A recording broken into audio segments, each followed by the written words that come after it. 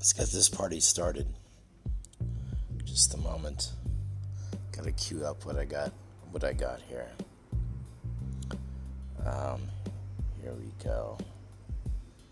This is the Quarter Hour Podcast. It's 6:36 a.m. Arabian Standard Time. Omar WJ speaking. High of 28 degrees today. Canadians will feel that they are on the surface of the sun. The bad news is Trump got acquitted. These guys who are so afraid of Donald Trump couldn't say no. They felt like,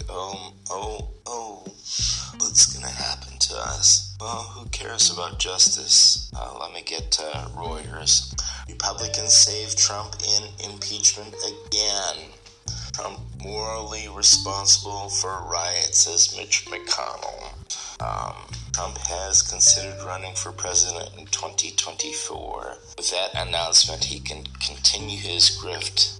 He's made a couple $100 million spouting the fraud election.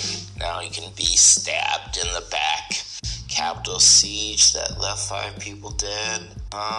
Who cares? If he had been convicted, he would have never been able to be in public office again.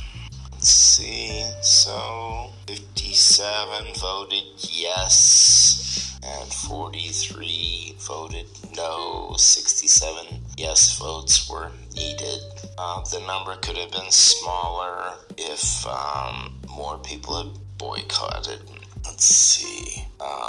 I'm looking at Ted Cruz and Ted Cruz. Of course, he voted yes, and I'm sure John Cornyn voted no. I meant Ted Cruz would have voted no.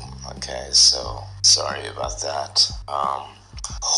Most Americans think Trump at least partially responsible for a Capitol attack. Dozens hurt by a huge blaze close to Iran-Afghanistan border. Japan had a strong earthquake. U.S. Supreme Court clears way for Golson's accused escape plotters extradition. Who is Golson?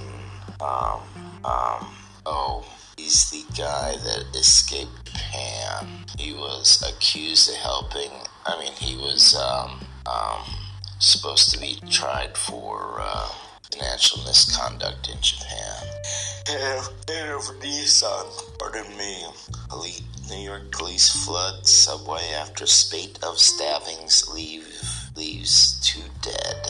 Spate of stabbings leaves 2 dead in NYC subways. Always remember the story about a woman getting hit in the head by a hammer just sitting on the subway. Let's see.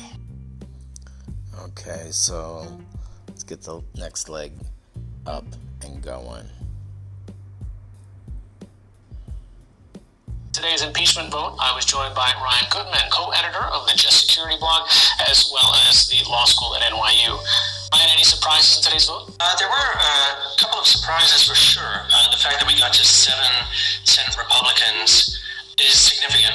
Going into this, I think most would have expected around 5. And they're very surprising, in a sense, vote, but really statement was from the Senate Minority Leader, Mitch McConnell. Though he voted to acquit, the statement in many respects was even stronger in its condemnation of President Trump than the statement by Senator Schumer. And then Mitch McConnell kind of turned it back onto the technicalities and justified why he voted the way he did.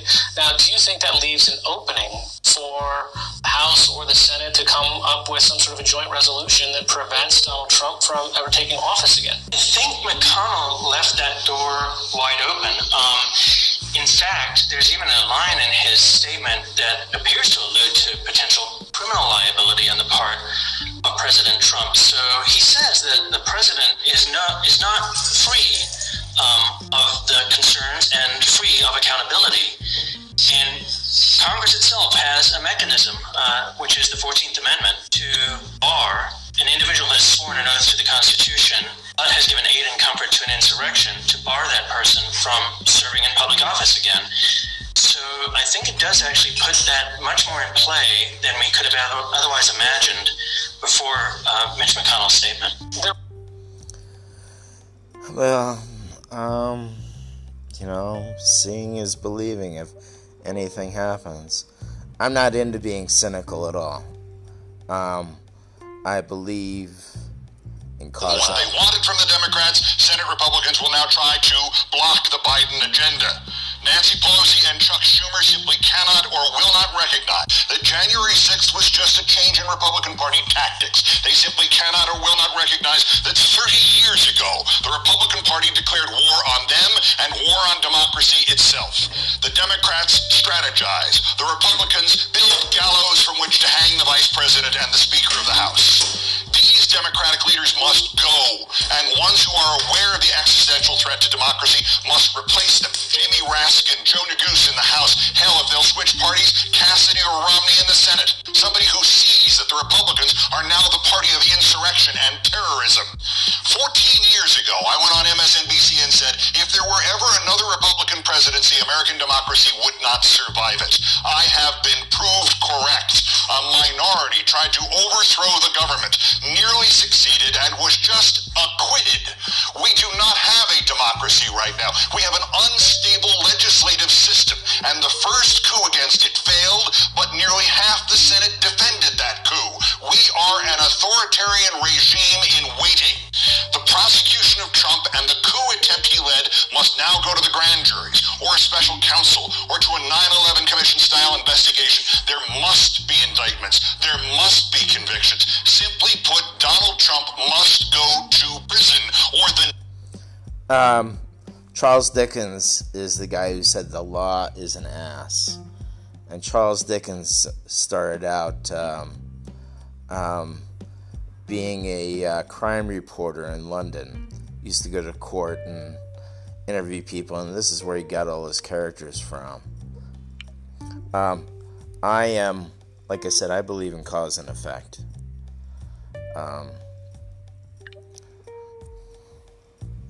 Okay, by a simple 51 vote, they can... ...to bar the former president from future office. Okay, so first of all, Brian, watching them just now, the House managers did beautiful work in prosecuting this case. Some of the best oral advocacy I've ever seen in my life.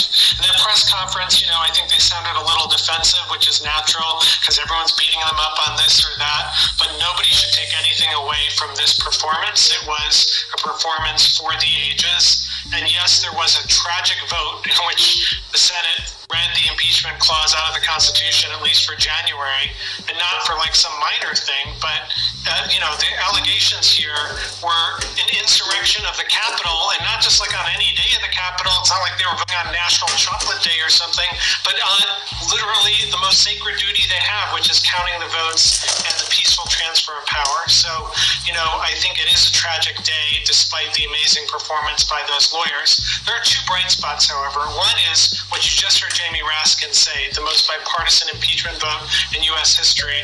And we've heard that a bunch in the last hour, but here are the details. I mean, it's really hard if you're the president to get even one vote of your party against you. It literally only happened once before. President Johnson was impeached in 1867, and then President Clinton in the 90s, and none. There were 223 different votes cast at that point by senators, not one crossover vote. The only time we've ever had a crossover vote before was Romney during Trump's first impeachment. And now, of course, there's 7 of these crossover votes. Then the second thing is the McConnell statement, which is incredibly striking to me. I mean, McConnell could have just said, like Susan Collins, tisk, tisk, tisk, that kind of style of thing.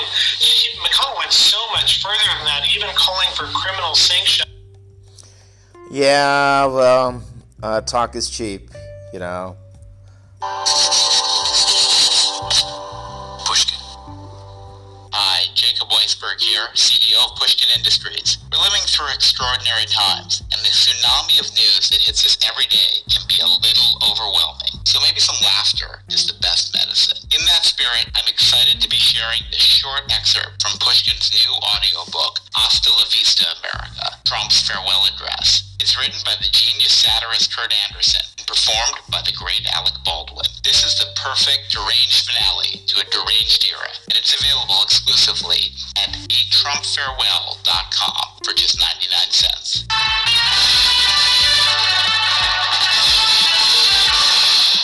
My fellow Americans, this is the most important speech I've ever given. The most important in history. Speaking of history, George Washington, I cannot tell a lie, just like me. Although I actually could tell lies if I wanted, but I don't. And that's actually why they hate me, the phonies, the radicals, the liberals, the elitists, the fake media, the Antifas. Because I tell too much truth. But our first president, first 45, Washington invented what I'm doing now, what many historians call his farewell address. He could have run again, won very easily, another term, then again, and again, and again, forever, no rule against it. And back then also elections weren't rigged. In his farewell address, George Washington told America, like I'm doing now, why he decided against staying in Washington, D.C. for another 4 years. No thanks, bye-bye, going home after fighting so hard for freedom, heading south with the First Lady, play golf, sport of kings, back to the big, beautiful plantation with his own 200 lifetime personal employees, almost like family, very diverse, like Mar-a-Lago. As they say, history repeats. So this is my totally voluntary farewell address to you, the people. Farewell. Hope, like we talked about. It's so easy to be presidential, but nobody else can be Trump. You just listened to a clip from Hasta la Vista, America. This is possibly the last time we'll hear Baldwin as Trump. I think you'll find it just as funny as we do. This is from Oregon Public Broadcasting. Day 3 for the impeachment trial. Rioters acted on Trump's order. Democrats insist in trial. Democratic prosecutors in Donald Trump's impeachment trial say rioters believe they are acting on the president's orders to storm the Capitol to undo Joe Biden's election victory. 3 years later, Parkland school shooting trial still in limbo. It's been more than 1,000 days since a gunman with an AR-15 burst into a Florida high school, killing 17 people and wounding others. Shot 34 people. And they can't put them away. Welcome to America. So I noticed Oregon is the way you're supposed to say it. That's the way the people there that live there say it. Oregon Public Radio or Public Broadcasting called the January 6th. Mr. Baldwin, who used to play reality TV show host that paraded as President of the United States for 4 years. 4 years too long. And I'll see if I can get the big news from Oregon Public Broadcasting. Sorry about that. Like I said, Oregon Public Broadcasting is calling the January 6th insurrectionists rioters. I guess they're afraid of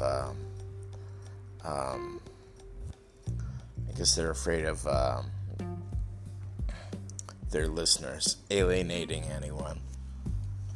So I'm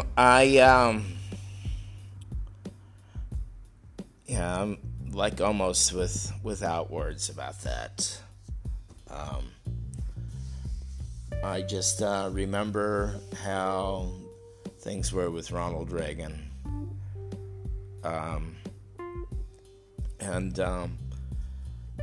Nothing ever happened to George W. Bush for any of the